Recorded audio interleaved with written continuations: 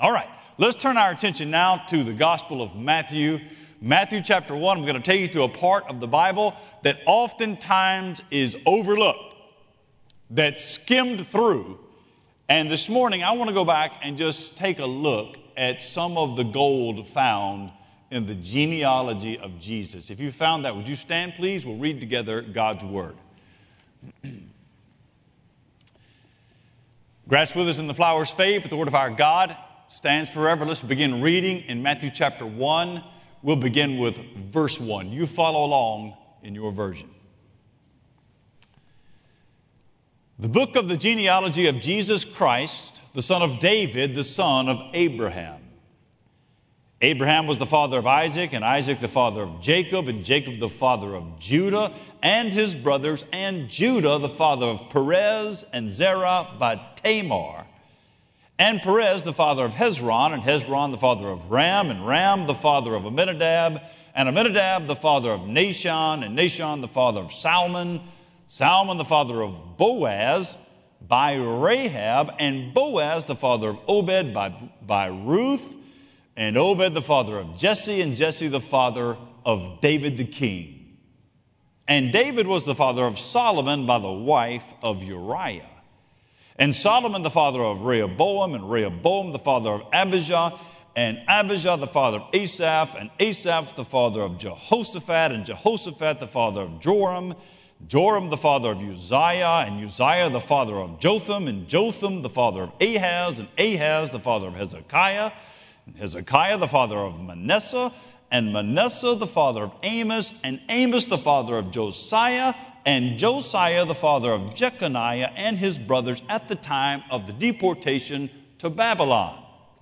After the deportation to Babylon, Jeconiah was the father of Shealtiel, and Shealtiel the father of Zerubbabel, and Zerubbabel the father of Abiud, and Abiud the father of Eliakim, and Eliakim the father of Azor, and Azor the father of Zadok, and Zadok the father of Achim, and Achim the father of Eliad, and Eliad the father of Eleazar, and Eleazar the father of Mathan, and Mathan the father of Jacob, and Jacob the father of Joseph, the husband of Mary, of whom Jesus was born, who is called Christ.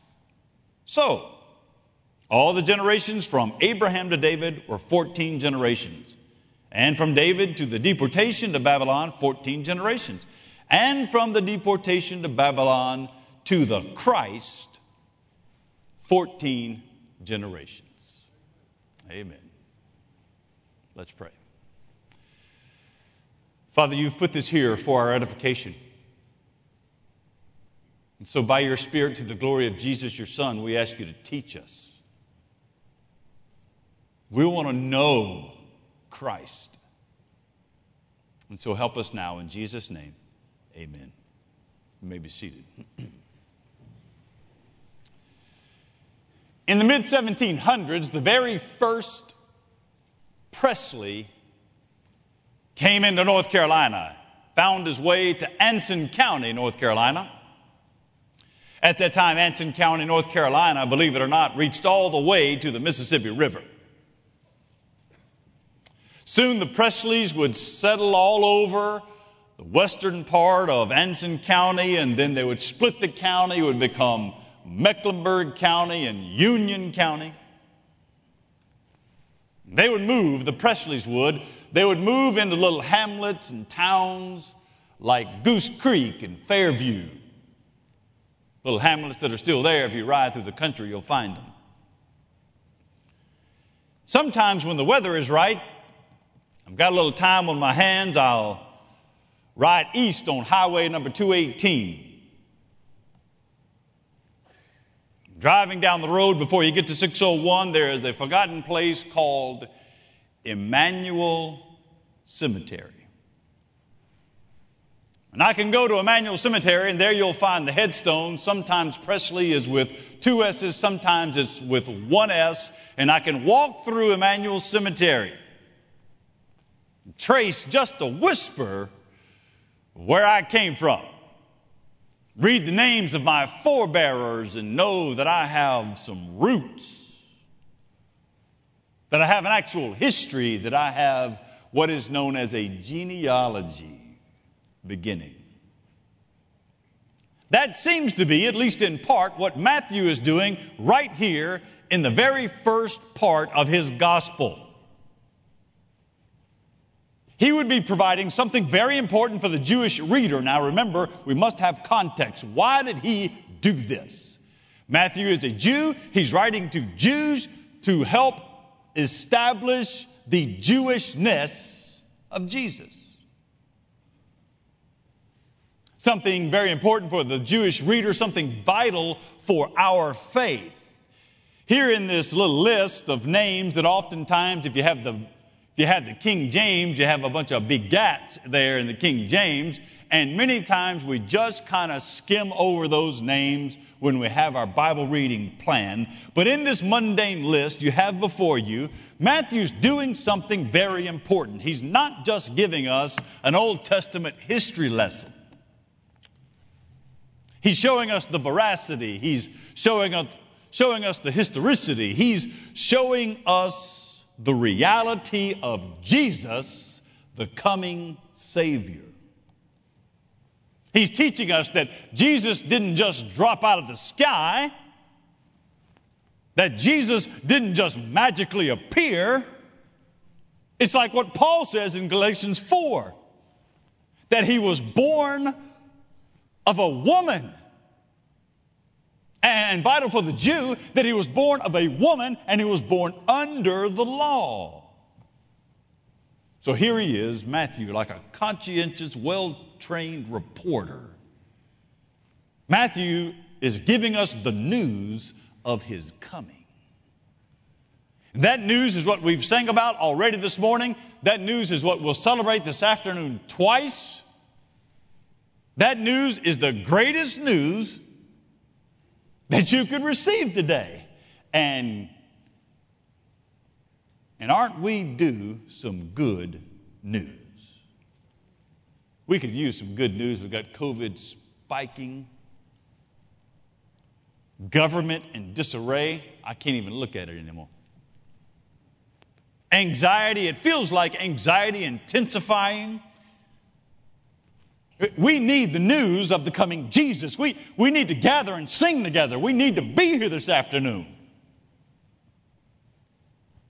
And so as a Christian, if you're here this morning as a Christian, if you're watching online, you're not able to come yet, and you're a Christian, I want you to feel the joy of Jesus coming and let it be medicine for your soul.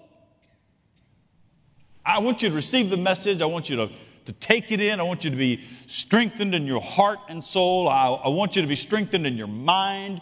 If you're a parent here, so many parents are absolutely worn out. Moms and dads, you're tired and feel worried. I want you just for the few moments we have together on the Lord's Day to settle in around this news and be ministered to. For those of you that are stuck in some kind of sin that you can't seem to shake, I want you to hear the news of Jesus coming that is going to set you free from that. That King Jesus is coming. This is the news of Jesus. Matthew is telling us who he is. Matthew is telling us why he's here. Matthew's going to tell us what he does. So I hope that you'll see this morning that the news of Jesus is the only news that matters. Let's take a look at it. Let's see what Matthew is doing here. Let's see what Matthew says and who Matthew says Jesus is. Let me show you the first thing. You'll find it in verse 1. Number 1, Jesus is the new beginning. If you're going to write something down, Jesus is the new beginning. Who in this world doesn't need a new beginning? Jesus comes to give us a new beginning. You see it right there in the very first phrase of verse 1. Notice what Matthew has written for us. Matthew writes, the book of the genealogy of Jesus Christ. You might even want to circle that phrase, the book of the genealogy of Jesus. I want you to pay close attention to that phrase, the book of the genealogy. Remember the context. It's been 400 years This little white page of French paper right here, it separates 400 years, Malachi to Matthew. It's been 400 years since Malachi put his quill down. God went silent. There's been no clear word. There's been no true authority. There's been no real direction. I mean, of course, you have the Old Testament. We have God's Word, and that Word carries with it a promise. We've been talking about it for a couple of weeks in Advent, the promise of Jesus coming, but that one that was promised to come had not yet come. So you read the Old Testament and you follow its roots backwards and you go back to Genesis, and we find there in Genesis our roots are in a man named Adam. Our history is in Adam. Our hopes are in one that hasn't come yet, but our history is in Adam. And every single bit of that changes in this very first phrase in the genealogy of Jesus Christ. If you were to take that phrase that says the book of the genealogy, if you were to read that in the Greek, where that's how Matthew wrote it, it reads like this: Biblos Genesis. Biblos, book. Genesis, Genesis. Biblos Genesis, book of the beginning. You see what Matthew's doing here? Matthew, who is a skilled Jewish writer, he is doing this on purpose. He is purposely reminding his readers of something that they would know. They would know the book of Genesis, and he draws a straight line from this phrase right here all the way back to the book of Genesis. In fact, that very phrase, Moses uses it. Moses used that phrase, the book of genealogy. He used it for the first time in Genesis chapter 2 when he talks about creation. He says, here is the book of the beginning of creation. And then after the fall, when Adam and Eve went into sin, Moses picks it back up in Genesis chapter 5. And in Genesis chapter 5, he says, this is the book of the beginning of Adam. Do you remember what happened with the very first man and woman, Adam and Eve? Talked about it the very first Sunday of Advent. They fell into sin in Genesis chapter 2 and 3. They fell into irrecoverable sin. They fell into suffering, into pain. They brought about a fallen world that we live in. A blighted creation. This morning I was going over my sermon about 4:30 this morning, and early in the morning or really late at night, the life flight helicopters can fly low, and I heard one come over the house headed somewhere knowing that something has happened. Why did that happen? We live in a fallen world. And in Genesis chapter 5, Moses writes, here is the book of the beginning of the pain of creation. Sorrow and darkness.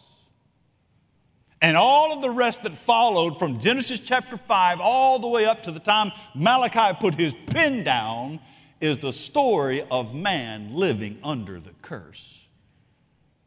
Matthew picks the pen back up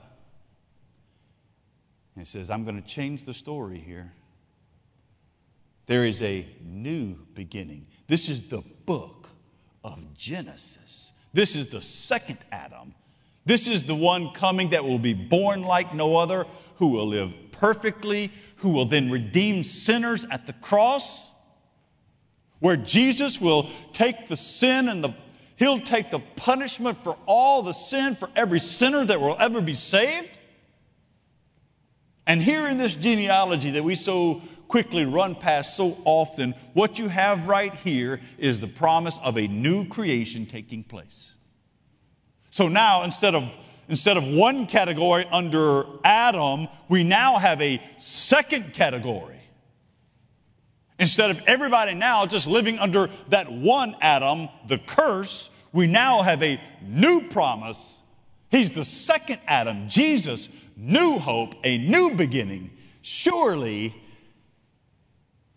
that's what the Apostle Paul, the great Jew Paul, had in mind when he said in 2 Corinthians 5:17, Therefore, if anyone is in Christ, not Adam, if anyone is in Christ, he is a new creation. The old Adam has passed away. Behold, the new Jesus has come. And so you find yourself with a choice. You live in one of two categories. You live in the old category under Adam, or you live in the new category in Jesus. You live in the old category and the curse of sin on your life, or you live in the new category and the grace that is found in Christ. And this morning I'm asking you to come to Jesus, to come to Jesus. He is the new beginning. You find that in this passage right here. Something else you'll find there, not just that he's the new beginning. Number two, let me give you a second point to look at. Jesus is not just the new beginning. Jesus is the final hope. You'll find that also in verse 1. Notice what Matthew says. Go with me again there to Matthew chapter 1, verse 1. You see the phrase, the book of the genealogy of Jesus Christ. You have four Gospels, Matthew, Mark, Luke, and John. Three of them are called synoptics because they're very similar, and one, John, stands alone. I'll preach on it next week. Matthew takes that name Jesus, and just about 150 times, more than any other gospel writers, Matthew uses the name Jesus 150 times, but Matthew will use the name Jesus Christ only one time. Only one time in his entire gospel does Matthew use the name and the title Jesus Christ. Jesus Christ, Greek Christos, which stands for the anointed one, which means the Messiah. On the very front end of his gospel, he says, this is the story of the beginning of the Christ. Every sacrifice pointed to him, every type alluded to him, every law was fulfilled in him. Every judge was a shadow of him. Every psalm sings unto him. Every proverb reflects his wisdom. Every prophecy points to Jesus. And now Matthew is crowning his gospel and says, here is this new beginning. It is Christ. The word Christ you have there. This is the one that we celebrate. This is the one who will save us. In fact, this is what Peter does in Acts chapter 4, and he preaches that great sermon, and thousands come to Jesus. Peter said in his very first sermon in Acts chapter 4, verse 12, Peter says, there is salvation in no one else. There is no other name under heaven given among which men must be saved. Jesus said it of himself, I am the way and the truth and the life. No one comes to the Father except through me. You know what you have here? Here's the bedrock of our hope. Here's the guarantee for our tomorrow. Here's the promise. This is how you take the gospel and apply it to your heart for tomorrow. This is how you find confidence that Jesus is already there. That by God's grace at the cross of Jesus, when he purchased you and forgave your sins, he did more than that. He gave you the ability to walk into tomorrow with confidence. That you're actually going to make it. He is the new beginning. He is the final hope. Let me give you something else from the genealogy. We've been singing about this. Number 3, Jesus is the coming King. Coming King. Now, if you were a Jewish man or woman, you would have in your mind 3 or 4 colossal figures that you would hold dear through history and out of the Old Testament. You might think of Moses, who gave us the law, or you might consider Abraham, the founder of monotheism, who gave us the promises and the covenants. You might think of David, who established the king, who became the king and established the kingdom. Matthew has that in mind as he writes to a Jewish audience, and notice what he does here in verse 1. Matthew introduces Jesus as the son of David. Notice what he says, the book of genealogy of Jesus Christ, the son of David. Why is this important? Well, back in the Old Testament, if you were to flip back to 2 Samuel chapter 7, there God has made a promise that he will establish a king, and that king will be in the line of David, and he will last forever. And ever since that day, since the passing of David, we've been looking for that right king. There's always been this failure on the throne. We've been looking for someone that's not a pretender to the throne. If you were to take your finger and just run down the genealogy, just go down to verse 7. And if you were to start with Solomon in verse 7, and if you were to read all the way down to verse 16, and you just go through the names that you have there, what you would see is failure after failure after failure of a man as king. The kings in Israel's history, the rulers of God's people, until you finally get down to verse 16, and then you get to Jesus, the real king. And not just over Israel, the king over all. This king, King Jesus, invites you to be part of his kingdom. But that means for you submitting to his rules, submitting to his authority, believing on his cross. Look, in our world, 2020, the United States of America, rulers are sinners and have shortcomings. They make mistakes, are hard to follow. Not Jesus. He's the real king that dies on the cross for his subjects, whom God raised from the dead and now rules and invites you to bow. Have you bowed the knee to King Jesus? Have you given yourself over to his lordship? Have you yielded your life into his hand? Are you living your life and living it so that it is all for God's glory? Matthew's telling us here, this is the coming king. But let me show you something else in the same passage. It's not just that he's the coming king. You'll see that Jesus is also the true promise. Third point was that Jesus is the coming king. The fourth one is that Jesus is the true promise. Do you see who else is mentioned in that passage? Go back with me to verse 1. Matthew writes, the book of the genealogy of Jesus Christ, who is the son of David and the son of Abraham. David would reflect the kingdom. What does Abraham reflect? Here is proof, right there in verse 1, that God has kept his promise. In fact, God has kept his original promise.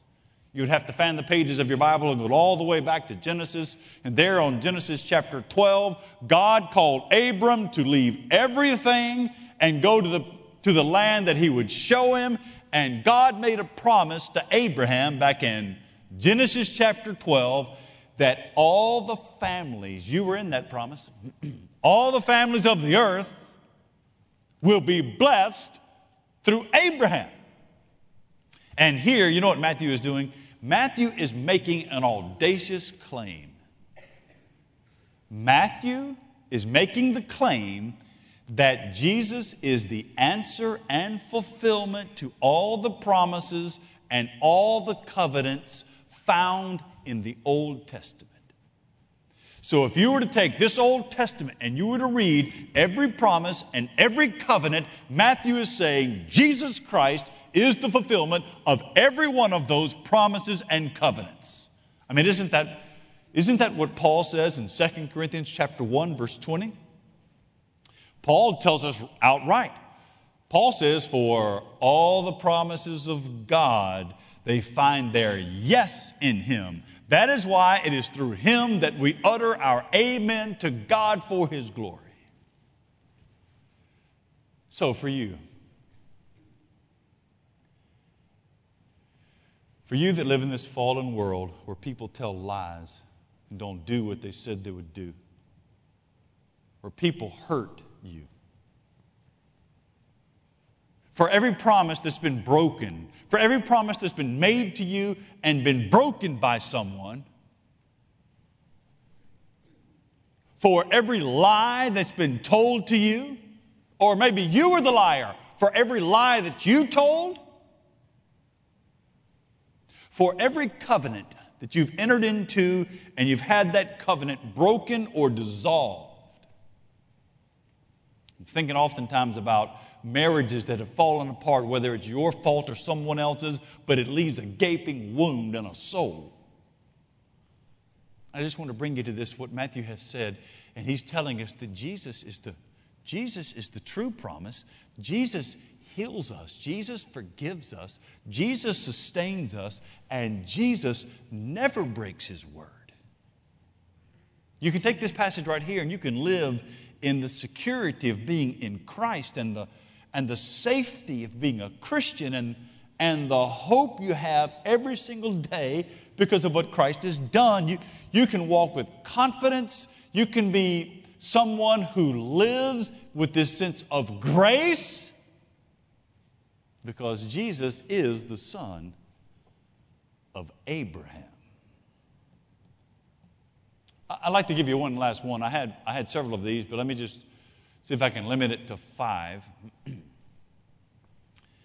This is maybe the best news of all, and that is that Jesus is the friend of sinners. A friend of sinners. That's important because you are a sinner. It's important to get that Jesus is the friend of sinners. I mean, I read the entire genealogy, but you can just run your finger down the names of people mentioned here in this list. By the way, this is not a complete genealogy. You find out in verse 17, this has been structured to show perfection. 2 7s and 2 7s, 14 and 14 and 14. That Matthew did that as a device to say, here's a perfect compilation pointing toward Jesus. But you run your finger down the list and you come up on David. David is an adulterer. Abraham is a polygamist that lied about his wife. Isaac learned from his dad and lied about his wife. Jacob's a cheater. I mean, go down to verse 10. There you see the name Manasseh. Manasseh, he was the most evil king that Israel ever had. And yet Matthew puts him here in this list. I was reading the great Bishop J.C. Ryle. He was an Anglican bishop about 125 years ago. J.C. Ryle said you should look at Rehoboam and Joram and Jeconiah, and every one of those were evil men, but every single one of those had godly parents. They had godly parents, and they turned out to be evil men. J.C. Ryle said the grace doesn't run in families. You know what this shows us, the great mercy of Jesus. This shows us, when you read those names, that Jesus, if he was not ashamed to have his name mentioned here with these sinners, then he's not ashamed to call us brothers and sisters. Now, we talked a little bit about the men. You know what we didn't do? We didn't even list the women named here. I mean, it's remarkable enough that a Jewish man named Matthew would write this list and with the genealogy would mention women's names at all, but the ones he chose.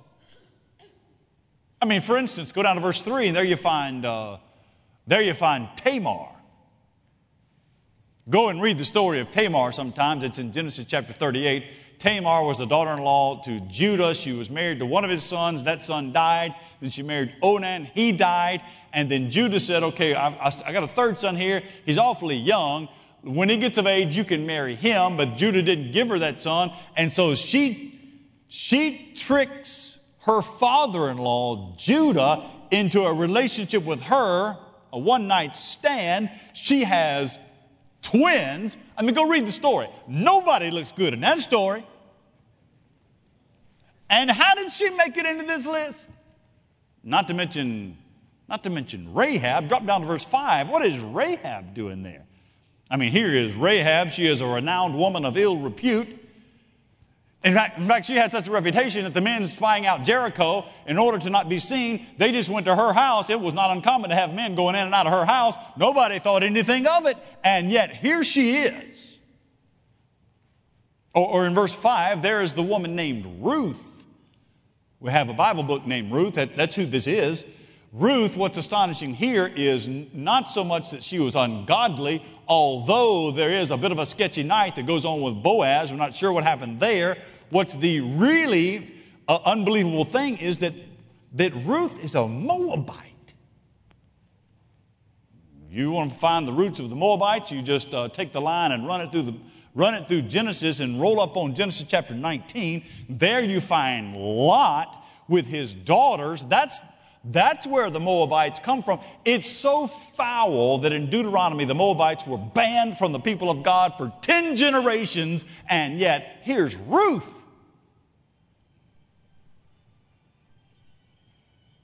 Verse 6, you find the most notorious. In fact, it's so notorious, Bathsheba, it's so notorious that Matthew doesn't even mention her name. He says that David had a child. He builds the scandal in.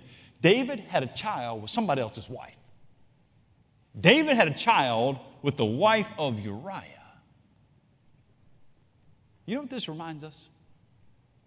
Brothers and sisters, this reminds us of several very important things about Christianity.